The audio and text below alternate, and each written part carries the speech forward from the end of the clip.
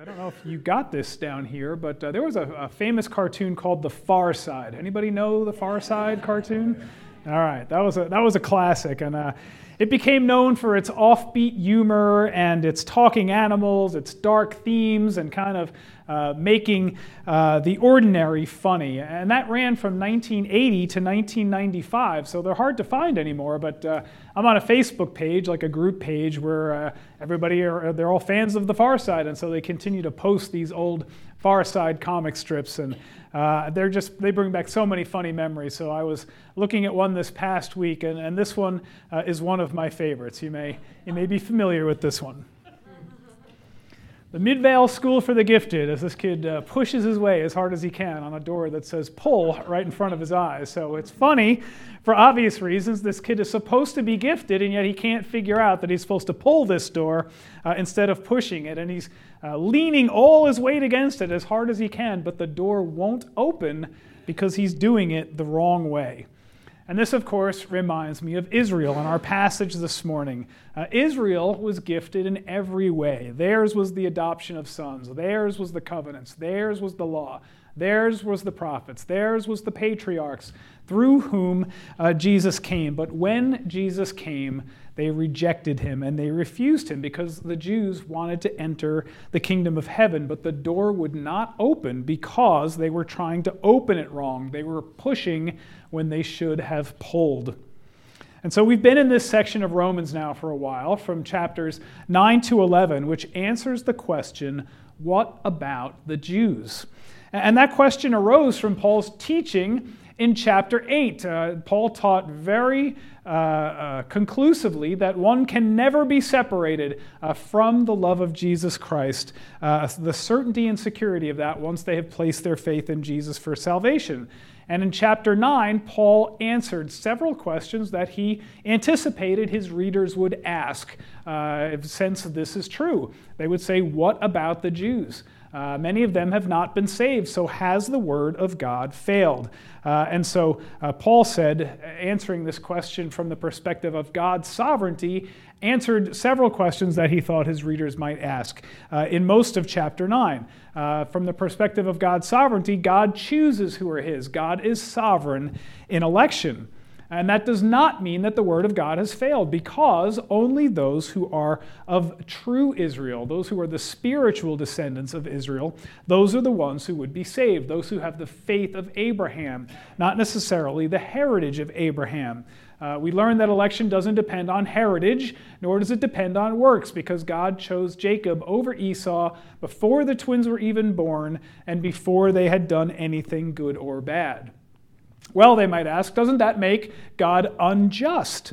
Well, that doesn't make God unjust. Paul answers that God is not unjust to choose some over others. Every single person deserves his wrath because every single person has sinned. And so God is free to show his mercy to some and not to others. He's allowed to take from this huge sinful lump of human sinful clay, to take some of those from the lump of clay and to show his mercy to them. He did that for Moses. He did not do that for Pharaoh, and he's well within his rights to do so.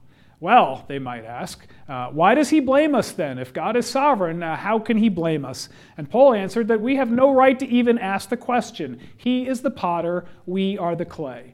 But Paul did answer the question. He said, though God passes over someone, if he passes over someone, it's only because he has allowed them to continue on this path of sinfulness toward destruction that they have willfully chosen. It's a path of rebellion against God. And God changes the hearts of some, but not all. And he makes them, those whose hearts he has changed, he makes them objects of his mercy while leaving the others to head on their path to destruction. God has that right because God is sovereign in election. But there is another side to God's election, and that is the human decision to receive Christ as Savior. And Paul shifted into that topic at the end of chapter 9. We started looking at that last week. He said that there is only one way to receive God's righteousness, and we all need God's righteousness. And the only way to get it is through faith in Jesus Christ, and that involves a human decision. Jesus died on the cross for the sin of the world, to pay for our sins, to pay the penalty that we deserve for our sins, and to receive the benefits of what Jesus did on the cross. We have to grab those benefits by faith, by believing in Jesus Christ. And that is the gospel, brothers and sisters. That's the gospel. He died on the cross for our sins, but a person has to believe it by trusting in Jesus for Jesus' own sacrifice for their salvation, rather than trying to achieve salvation in their own power. And the gospel was a stumbling block to Jews. Many Jews. The Jews tried to receive God's righteousness through their own works, through their own efforts, through their own keeping of the law, and they failed. They pushed when they should have pulled. And the Gentiles, on the other hand, many of them believed in Jesus, and they received God's righteousness by faith according to God's plan. And so Paul's point is that, yes, God is sovereign, and yet people are still responsible to choose Christ. And most Jews didn't choose him. Many Gentiles did. And so in chapter 10, Paul takes a deeper dive, as it were, into the problem with the Jews. Why didn't the Jews turn to Christ and be saved? Yes, God sovereignly elected some of Israel in eternity past, but still that does not absolve Israel in the present for its rejection of the Lord Jesus Christ. And this fact grieved Paul greatly. So verses 1-4, "Brethren, my heart's desire and my prayer to God for them is for their salvation. For I testify about them that they have a zeal for God, but not in accordance with knowledge. For not knowing about God's righteousness and seeking to establish their own, they did not subject themselves to the righteousness of God. For Christ is the end of the law for righteousness to everyone who believes." So we see immediately Paul's pastoral heart, right? Paul cares so deeply for his countrymen because this conversion experience that he had in Acts chapter 9 changed him. He had met the risen Lord, and then Jesus gave him work to do. Go preach this gospel near and far. And because Paul now understood the glory of Jesus Christ, he wanted other people to experience the love of Jesus Christ as well. The gospel gave Paul a new heart for people, and Paul obeyed God. He obeyed the vision of Jesus Christ. And the only explanation for the dramatic conversion, the dramatic change in Paul's life is the fact that he met the risen Lord who gave him a commission to go and preach the gospel. And that commission, that change in Paul and his heart overflowed into a love for people that he hadn't previously had. And so Paul talked about his love for people in Romans chapter 9, verses 2 and 3 that we were in probably about a month and a half ago, where he said that he would gladly trade his own salvation if his fellow countrymen could be saved. And then Paul traveled throughout the whole known world preaching this gospel. And in every city he went to the Jews first. He went to his countrymen, his fellow brethren, to preach the gospel. Because he was a Jew through and through. He loved his people. He understood something that they didn't understand, and his heart was for them. He wanted them to experience the love of Jesus. But they rejected Christ, and they rejected Paul. But that didn't stop Paul. Paul continued to preach the gospel. Even though they stoned him several times, they beat him with lashes several times, they left him for dead, but he never stopped preaching the good news of Jesus Christ and trying to convince them to believe. And in every city, it was only when the Jews rejected him that he then turned to the Gentiles. Can you imagine his heartache? The people he loved the most, his fellow brethren and countrymen, those were the ones who rejected Jesus Christ. And I'm sure that many of you and I can also relate to that. So Paul prayed for his countrymen, and that tells us something, doesn't it? Yes, God is sovereign in election. God chooses who are his, and at the same time, our prayers are effective.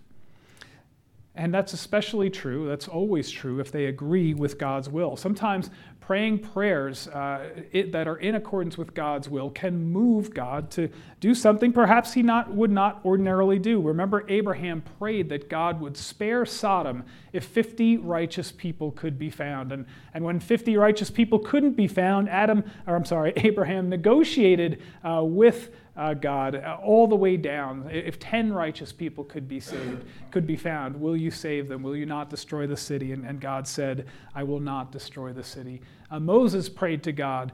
God said to Moses, no one can see my face and live. When Moses said, God, show me your glory. So God picks up Moses, puts him in the cleft of a rock, and allows Moses to see God's back passing by, to see God's glory.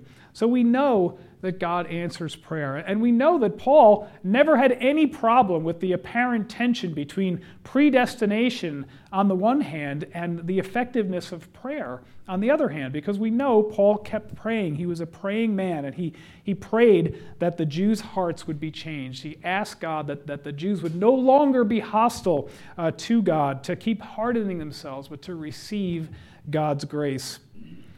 But as much as Paul wanted them to be saved, we cannot will another person to salvation.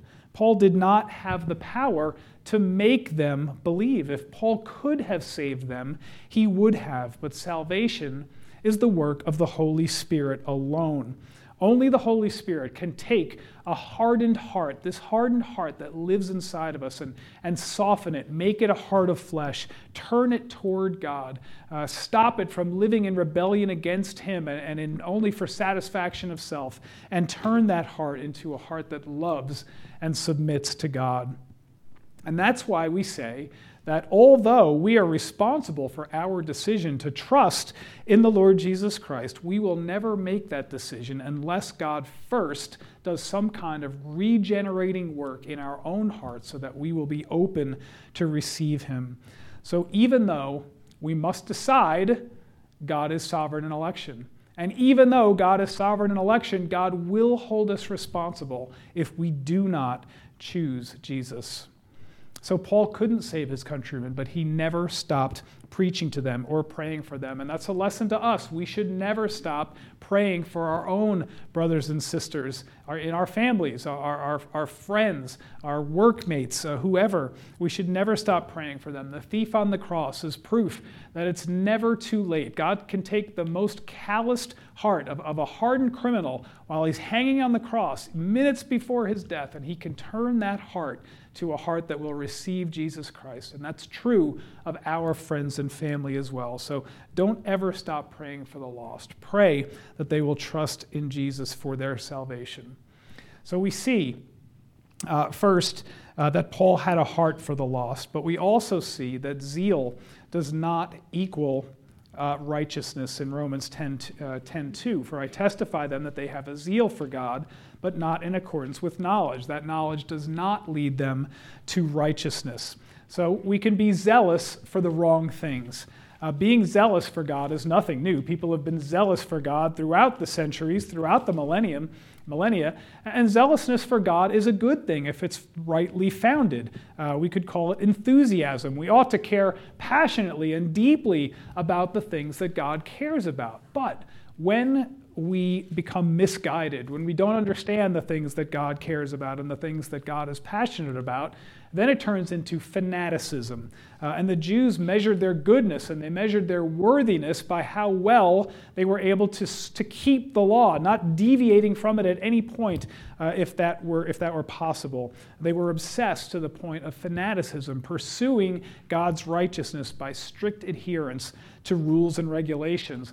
They knew the law backward and forward. They had oral interpretations of the law that were called the Mishnah, and then they codified the Mishnah along with rabbinic commentaries into something called the Talmud, which was longer than the Encyclopedia Britannica.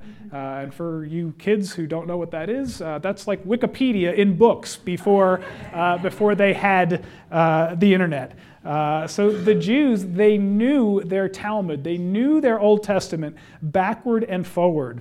And Paul was one of these fanatics. There was no more strident Jew than Paul before his conversion. He testified about himself that he was born of the tribe of Benjamin.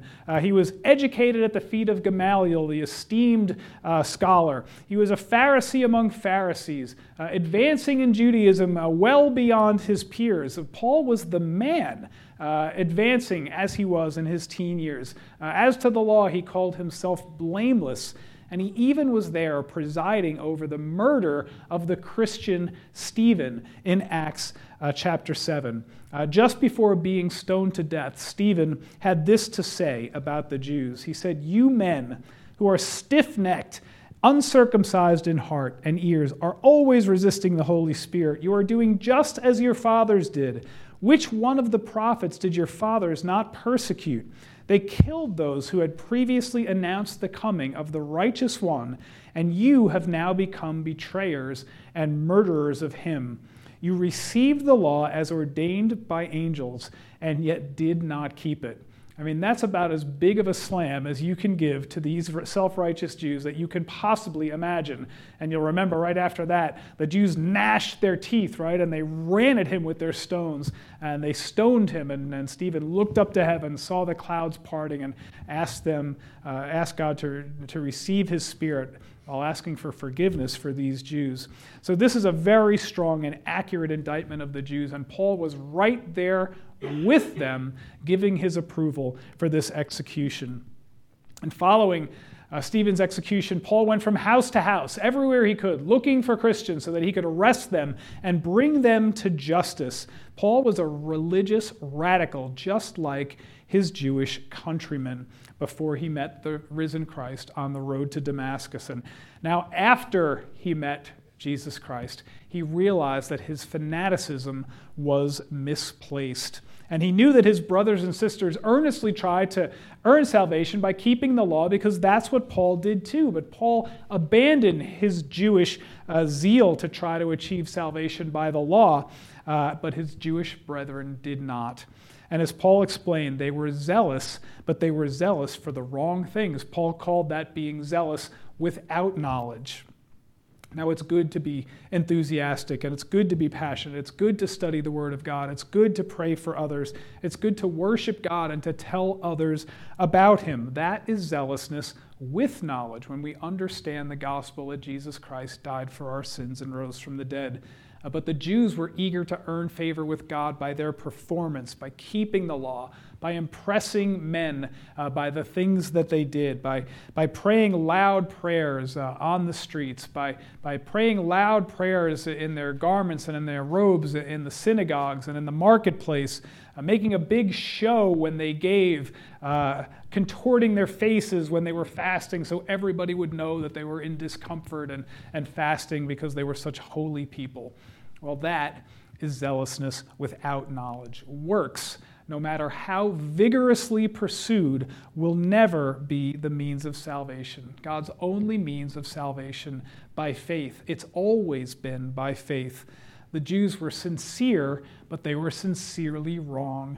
And the outcome of their error is death, because a person's zealousness cannot save him when it's in the wrong thing. So if you truly believe with all your heart that 2 + 2 = 5, if you believe with all your might that the earth is revolved around by the sun, or that the earth is flat, well, you might be as sincere in that as you can possibly be, and yet you could not be more wrong. You're wrong. Those things are not right. And if you write that on your paper, your teacher will rightly give you an F. You deserve an F for believing things like that, no matter how passionately you happen to hold these things. No amount of personal conviction makes something wrong right. Well, the Jews were God's chosen people. He gave them the law. He gave them the covenants. He gave them the prophets, but they did not recognize their Messiah when he came. Had they followed him, they would have been saved by faith in Jesus Christ. Instead, they chose a form of self-righteousness, trying to be saved by what they did rather than by faith. And their works could not save them, just like our works cannot save us.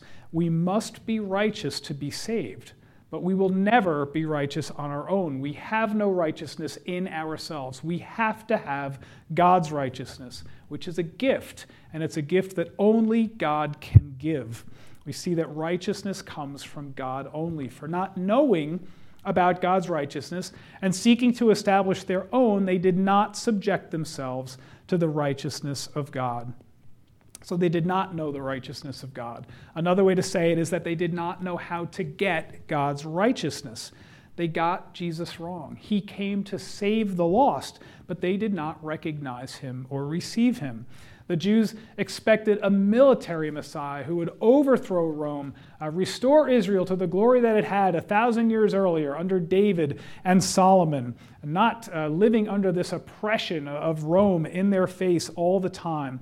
But Isaiah 53 prophesied about the suffering Messiah, a man who would come, and by his stripes we would be healed. And yet, when he came, they refused to believe in him. Jesus talked about this, about the Jews. He said to them in John chapter 8, verse 24, he made it so simple. He said, "Unless you believe that I am he, you will die in your sins." It doesn't get any more simple than that. And they rejected him. So Jesus made it simple for them. God has made it simple for us to be saved. The cost to us is free. All we have to do is believe. But the cost to God was dear, very dear. Jesus had to go to the cross, die for our sins. But when we receive Jesus by faith, our sins are forgiven. Our sins are taken from our account. They're transferred to his account. And his righteousness is transferred from his account to our account. And God sees us as clean, not tainted by sin anymore. It's the best deal we will ever get. I've said that many times. Jesus makes us clean. He washes away our sin, and all it takes is a decision from us to appropriate the benefits of the cross. But if we don't do that, or if we still want to earn salvation by what we do, we will never be saved. And sadly, the Jews continued to try to establish their own righteousness. They slavishly tried to keep the law. They were arrogant about their prayers and their giving and their fasting, but they were hypocrites. No one can keep the law perfectly, but they pretended that they did. And Jesus, if you read his conversations with the Pharisees, he loved to call them out. And these are some of my favorite passages in the whole Bible because he just called out their hypocrisy. So Matthew 23, the teachers of the law and the Pharisees sit in Moses' seat. So you must be careful to do everything they tell you. But don't do what they do, for they do not practice what they preach. They tie up heavy, cumbersome loads and put them on other people's shoulders, but they themselves are not willing to lift a finger to move them. Everything they do is done for people to see. They make their phylacteries wide and the tassels on their garments long. They love the places of honor at banquets and the most important seats in the synagogues. They love to be greeted with respect in the marketplaces and to be called rabbi by others. So these are just symptoms of pride and loving the praise of men. And that's what these Pharisees were all about. But this pride and loving praise blinded them to the fact that they were sinners in need of salvation. And so that was their fatal flaw. But the same is true of us when we are trying to rely on anything that we might do to earn favor with God. We have to remember that we are sinners and there is nothing we can do in our own power to be saved. God only grants his righteousness to those who believe in his Son alone for salvation. But because the Jews did not understand how God gives his righteousness, they did not submit to God's means of attaining righteousness. Now, if we were being charitable, I suppose, we could say that it was innocent ignorance, that the Jews could not submit to what they did not understand.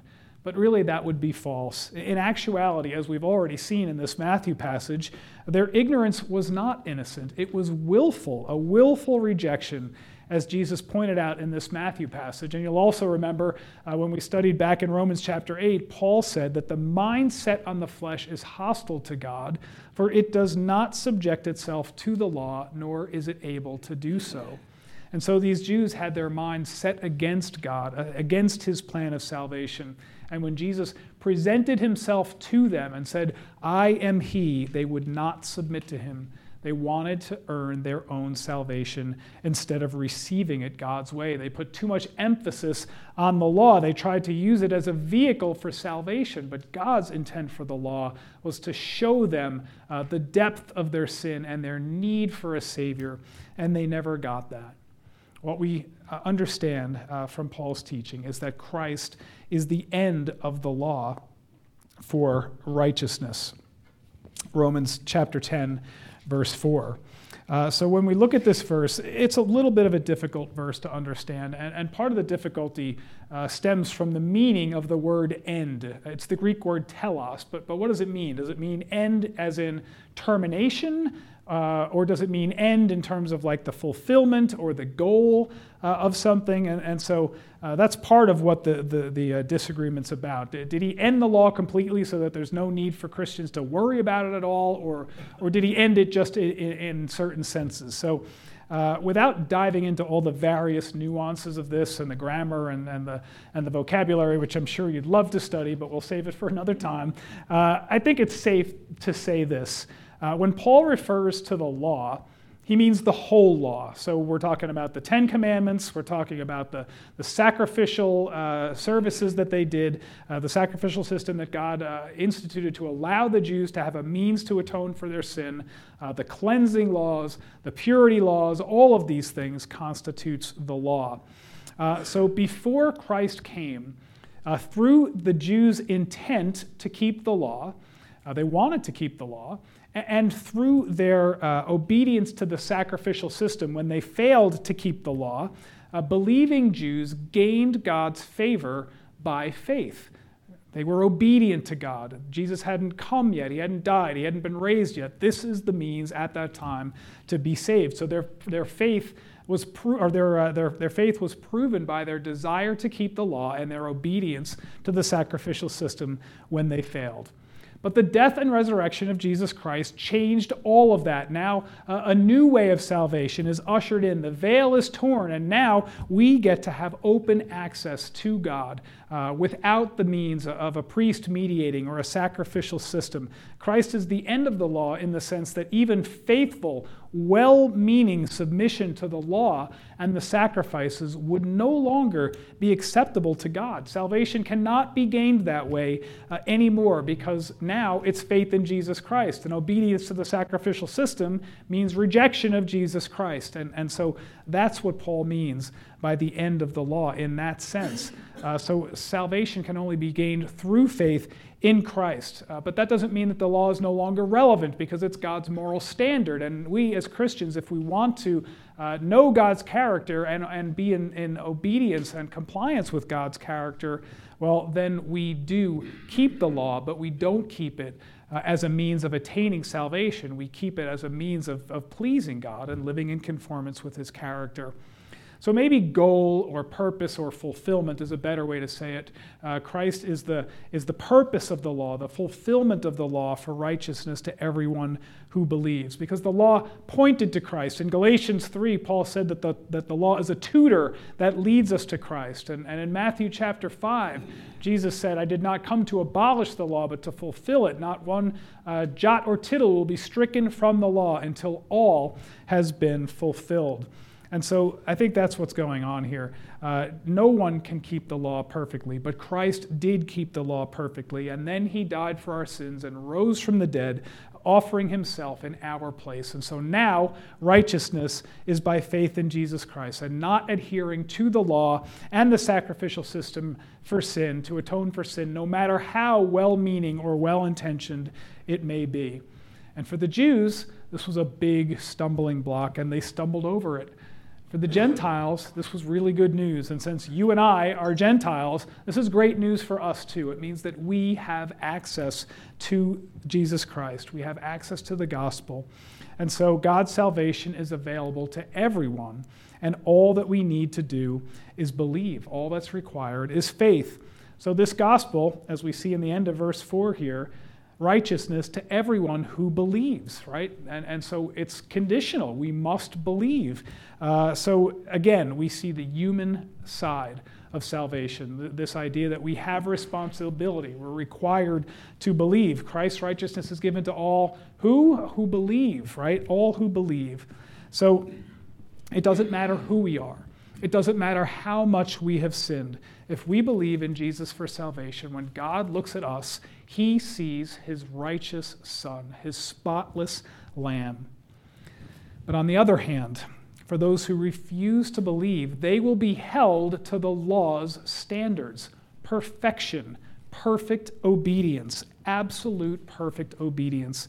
So everyone has sinned, and apart from Jesus Christ, there is no way to atone for sin. And so everyone will have to stand before God someday.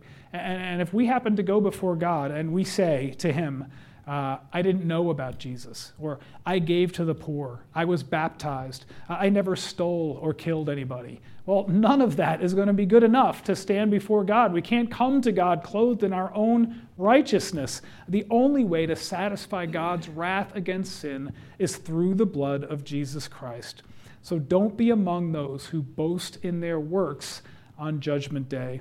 They will experience God's wrath in hell for all eternity. Well, let's think about some applications. The first one is this. We need to ask God for Paul's zeal for the lost. Paul was a tireless evangelist. I wish I had 10% of Paul's energy. But then in 1 Corinthians 15:10, Paul said, I labored more than all of them, yet not I, but the grace of God in me. So Paul even recognized that it was God working through him. And if we want Paul's zeal, we have to ask God for it. We have to ask God to fill us with this kind of zeal. And the only way we're going to reach the lost is to care more about them, to love them more like Paul did, to ask God for this zeal, and then say to God, I am available. Use me. There's just no telling how much God might accomplish through one person who is on fire for God and is available to him. So ask God for Paul's zeal. Second, seek knowledge, but be discerning. You know, we live in this information and technology age now where we can know anything in the snap of a finger, right? A Google search, a YouTube search, whatever we didn't know, now we know. And that's incredibly convenient, but it's also extremely dangerous. Now there is so much false teaching everywhere we look because, you don't have to have any kind of qualification to post something on the internet, to make a video and post it on YouTube. And we don't know who these people are who we're looking at, but they have the ability to be able to post something. And so we might fall victim to believing something that they say. Even today's news doesn't have to contain verifiable facts, right? That's not a factor in the news anymore. It's what sells that is important now. So that's why it's so important for us to be discerning. We have to test our teacher and teachers. The Jews, they had extensive knowledge, didn't they? We've already talked about that. They knew chapter and verse of the Old Testament and the Talmud, but still their knowledge was lacking because it didn't lead them to a proper understanding of who Jesus is and what he did. So you can cut through all the glitter, all the flash, all the charisma of the most charismatic preacher that you can think of by asking one simple question. Who is Jesus? Who do you say Jesus is? And if they say anything other than Jesus is God in the flesh who came and lived a sinless life, died on the cross for our sins in our place, and then rose from the dead, if they say anything other than that about Jesus, well, they are a false teacher. Run like crazy. Don't get caught chasing after knowledge that leads to death. Be discerning. Seek knowledge, but be discerning. And finally, if God says pull, don't push. If I handed you a winning lottery ticket and I told you all you have to do is take this ticket down to the store that I bought it at to redeem it, would you try to redeem that ticket another way? No. You'd go and collect your millions the way I told you to. God the Father says Jesus is the only way in John 3:16. For God so loved the world that he gave his one and only Son, what? That whoever believes in him shall not perish but have eternal life. Jesus said he was only the only way in John chapter 14. I am the way and the truth and the life. No one comes to the Father but through me. So if God says pull, don't push. Trust him. Do it his way. Don't do it your way. Don't live under the delusion that you're good enough. You're not good enough. I'm not good enough. Humble yourself under God. He is the end of the law for righteousness. Admit that you're a sinner in need of salvation and trust in Jesus' work on the cross alone for your salvation. Amen, brothers and sisters. Amen. Lord God, we do thank you for your glorious word. We thank you that you have given us a way to your Son, Jesus, and that, Lord, by simple faith, just by believing in the gospel that Jesus died for our sins and rose from the dead, we can have salvation, Lord. It's not through a series of works that we do, laws that we create for ourselves, trying to be better than the guy next to us. Lord, you don't care about any of that. You care about faith in your Son. Lord, I pray that if anyone hearing my voice today does not have that faith, that they would turn to you, Lord, repent of their sins, receive the love of Jesus Christ, and be saved. We pray in his precious name. Amen.